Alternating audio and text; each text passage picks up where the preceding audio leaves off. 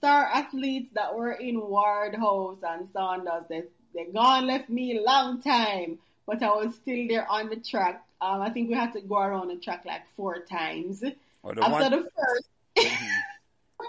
first sprint, I felt like I was about to pass out. But I went around the track anyway, very embarrassed. But I did it for my house because I was determined for us to get that 1 point.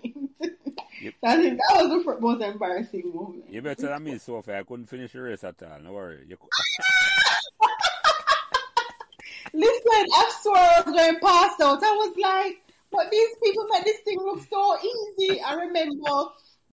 So, remember to like, share, and subscribe these Meadowbrook Memories podcasts so neither you nor your friends will miss another Meadowbrook conversation. Thanks.